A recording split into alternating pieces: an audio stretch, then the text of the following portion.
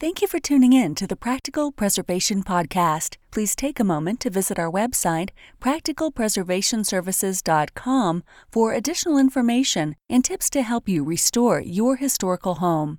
If you've not done so, please subscribe to us on iTunes, Stitcher, or SoundCloud, and also like us on Facebook. Welcome to the Practical Preservation Podcast, hosted by Danielle and Jonathan Kepperling. Kepperling Preservation Services is a family-owned business based in Lancaster, Pennsylvania, dedicated to the preservation of our built architectural history for today's use as well as future generations. Our weekly podcast provides you with expert advice specific to the unique needs of renovating a historic home, educating by sharing our From the Trenches preservation knowledge and our guests' expertise, balancing modern needs while maintaining the historical significance, character, and beauty of your period home.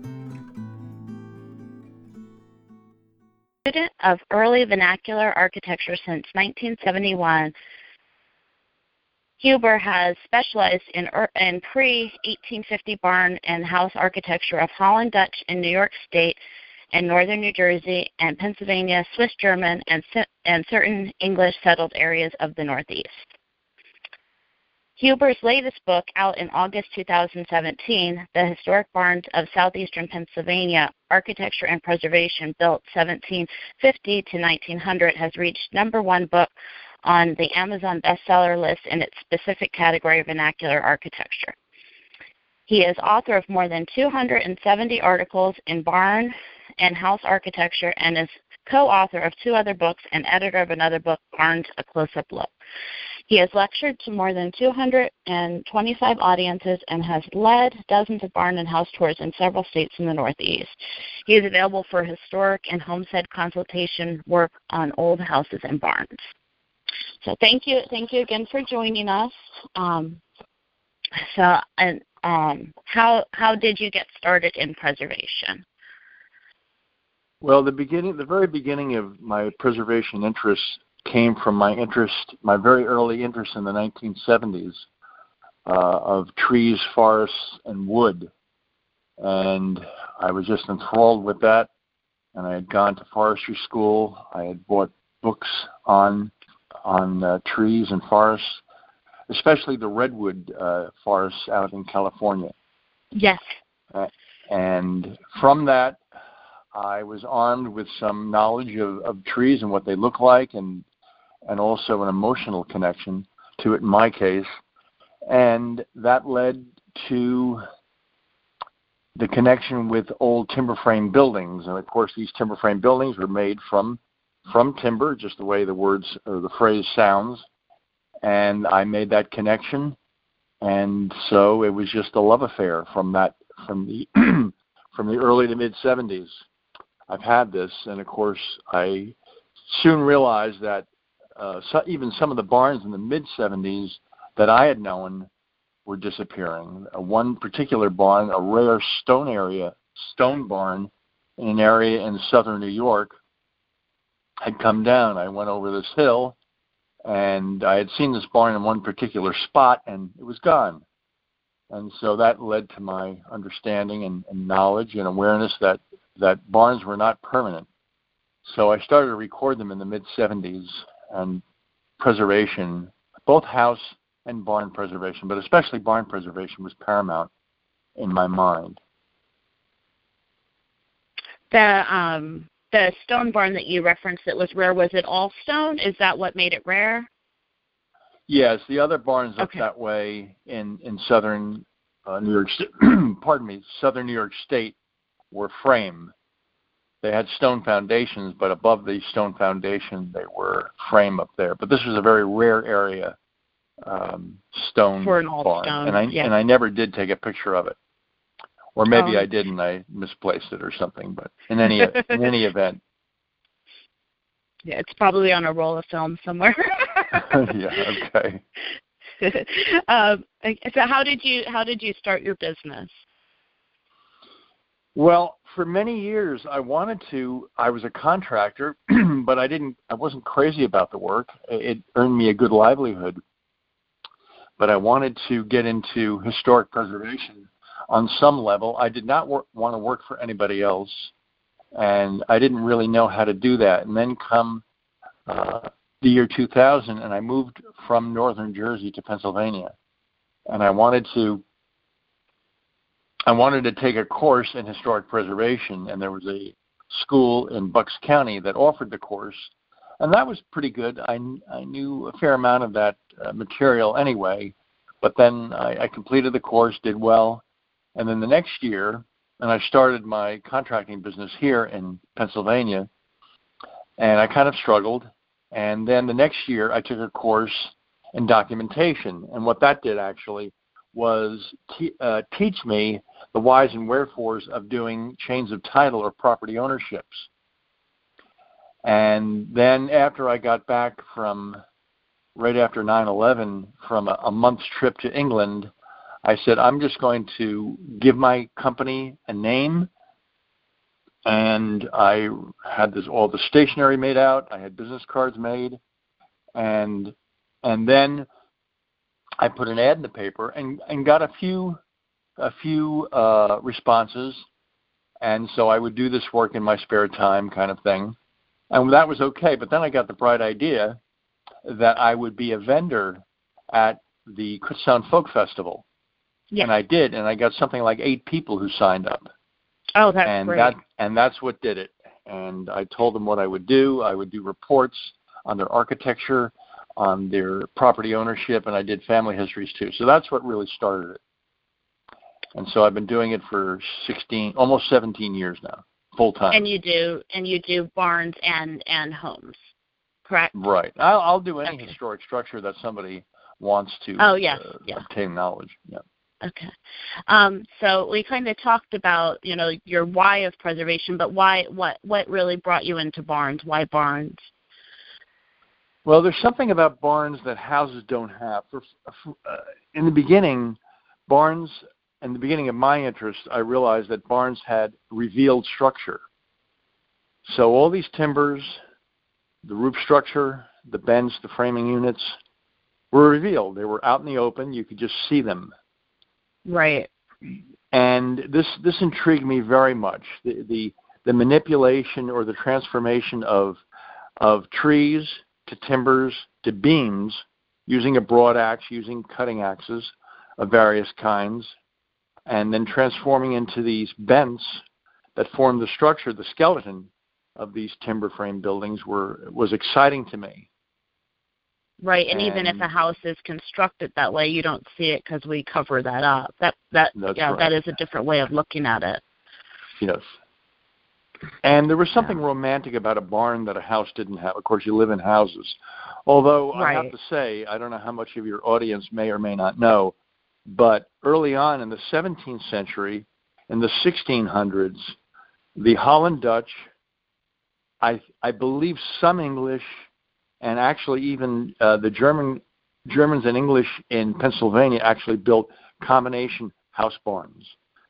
So I didn't know that. Yes, they actually did exist, and I've accumulated as many as 12 references to house barns, or what's known in the German language, the German dialect is ein Haus. I think that means one house.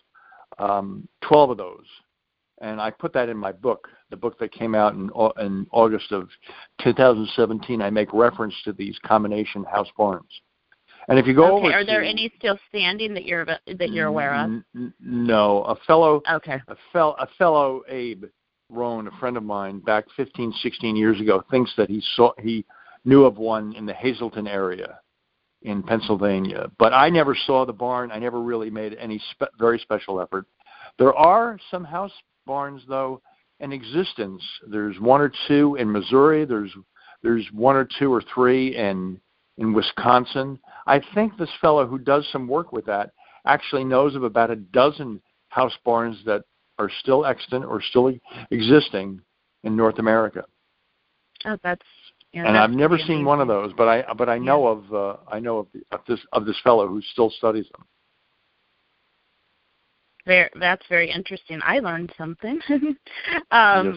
So what do you wish that you knew when you started that you know now?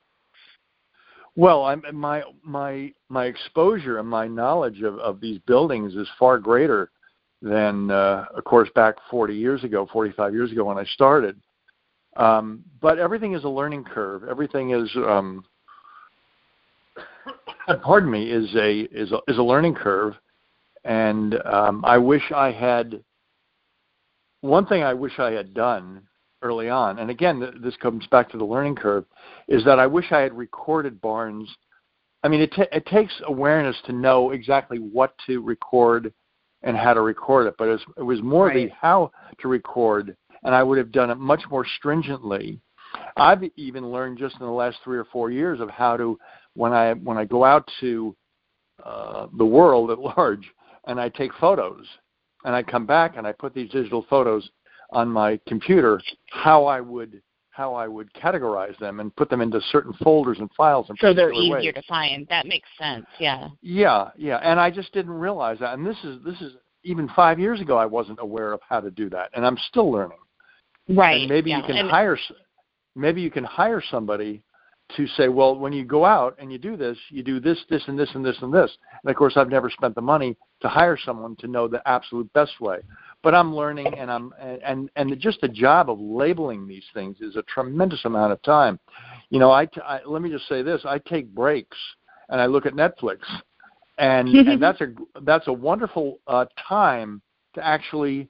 I can divide my screen into one the digitalized photos and the other one the Netflix, and I can do this with the photos. I can categorize the photos while I'm looking at Netflix, and it doesn't take that much concentration. So it's that kind of thing. It's organization. And I see a lot of buildings during any typical year.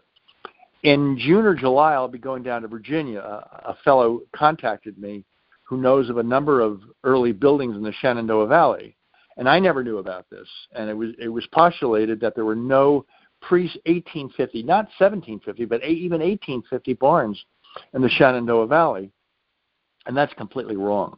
So I go down there. I may take 500 or 800 or 1,000 photos, and I come back. I can't possibly, unless I had a secretary or an office person to do that, I can't possibly label all those.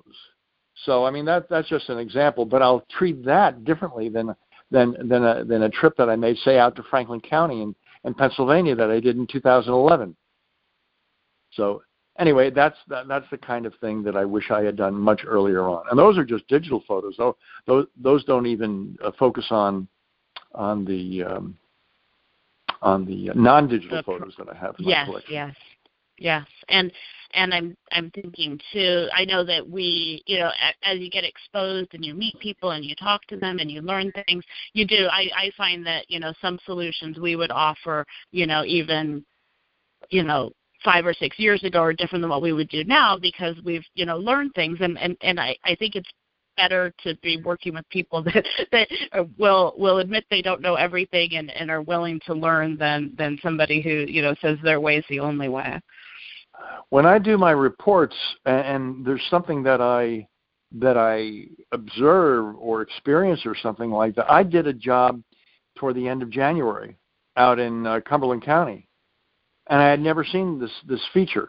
I had never seen this feature. Okay, and many thousands of barns I've been in, I've never seen this feature, and I openly admitted the guy followed me out to his barn, and we were looking around, and I was taking notes and measurements and all that, and I said, I've never seen that.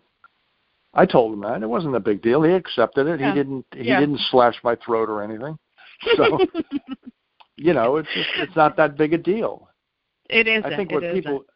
I think what people are looking for in any kind of business is your enthusiasm, your sincerity, and just your honesty about what you're doing and everything. And I think people deep down know that you can't know every imaginable thing.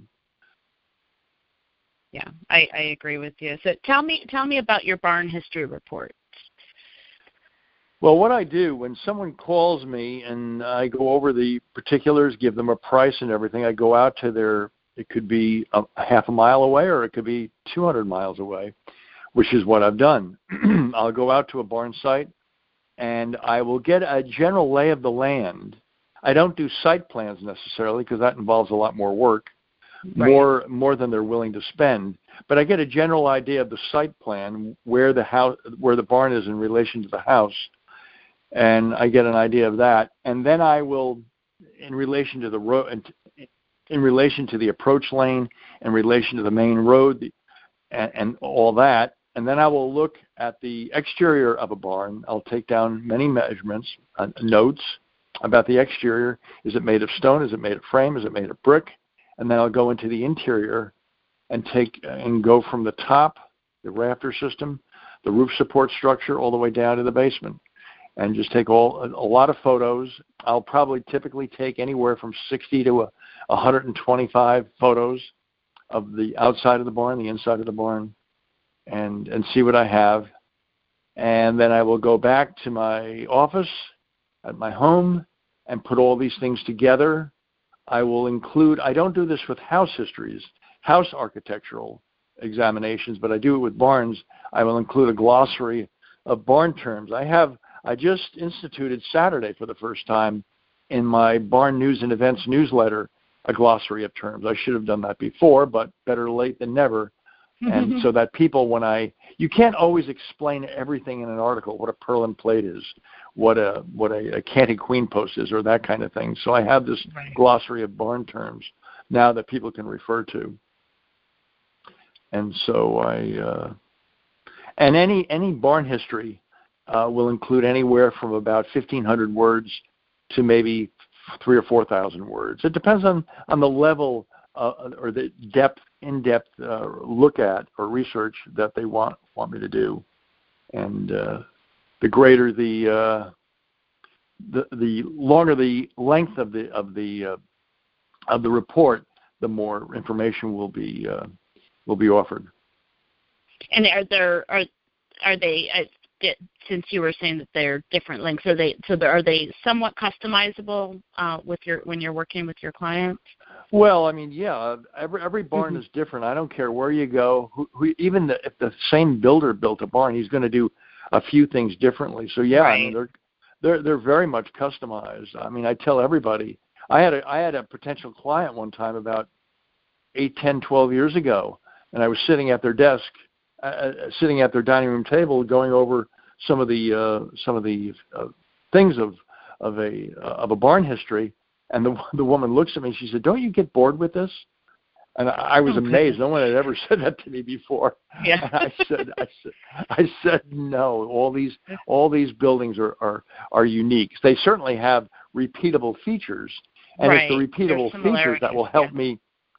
It's these features that are repeated that allows me to understand when buildings were built. And that's one thing I didn't mention before, that I can go into a house or a barn and just from the architecture itself, 90% of the time be able to tell the age of construction within about 10 to 15 years, the actual date. So I can do that.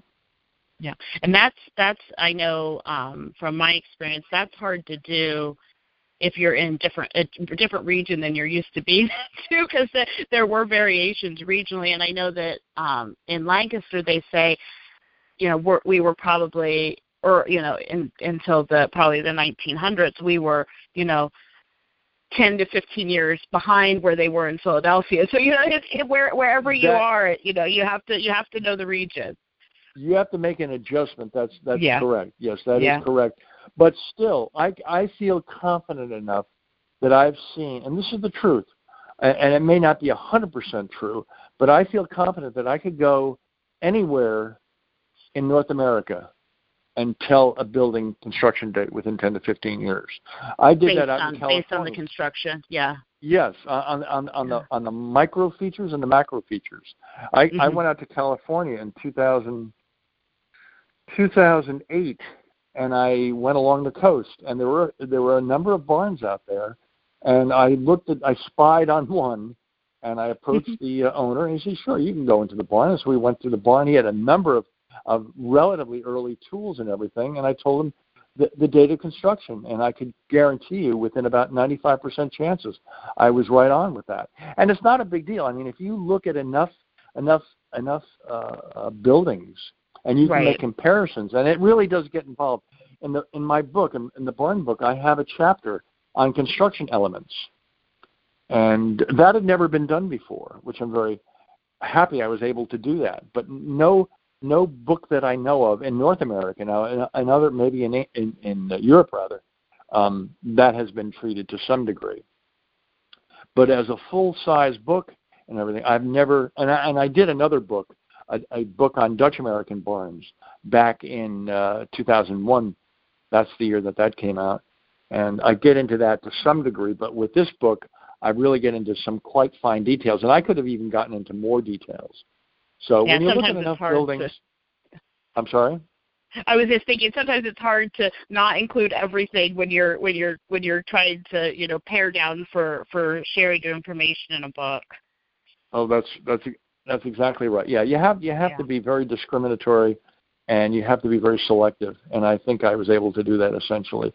It's going to help a lot of people anyway in any event. Sometimes people call me anyway, and they say, what can you tell me about my barn? Because a book can only go so far.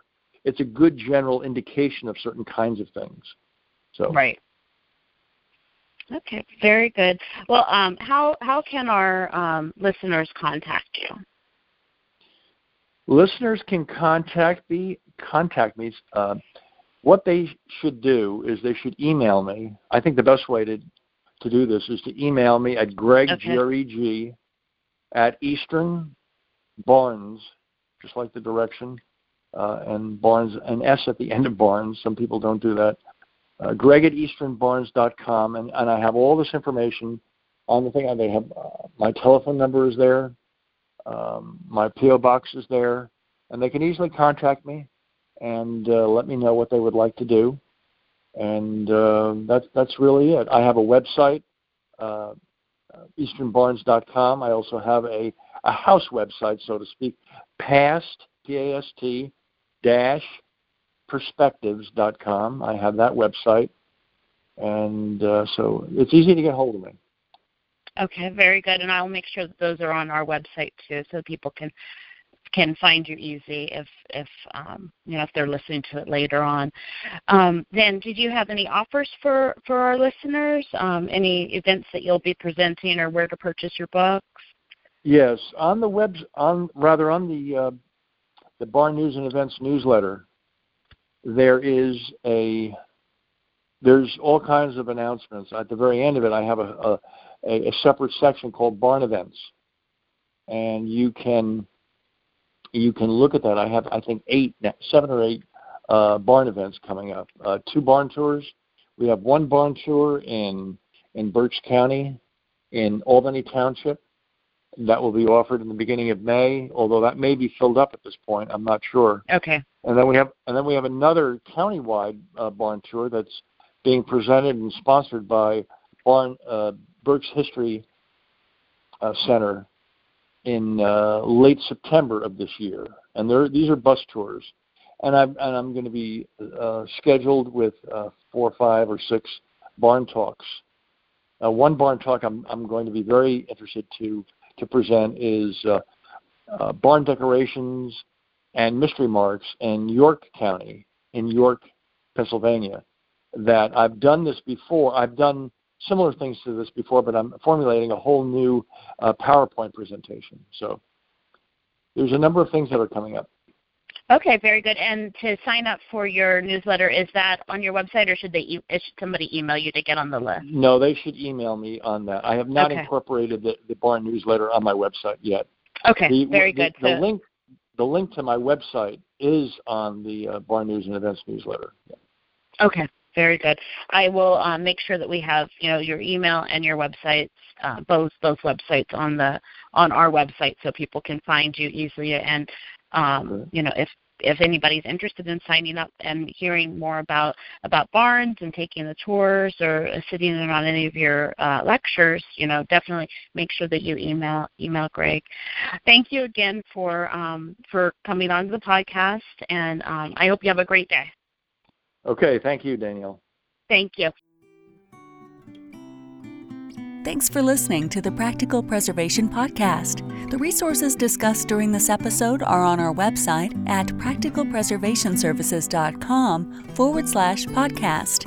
If you received value from this episode and know someone else that will get value from it as well, please share it with them. Join us next week for another episode of the Practical Preservation Podcast. For more information on restoring your historic home, visit practicalpreservationservices.com.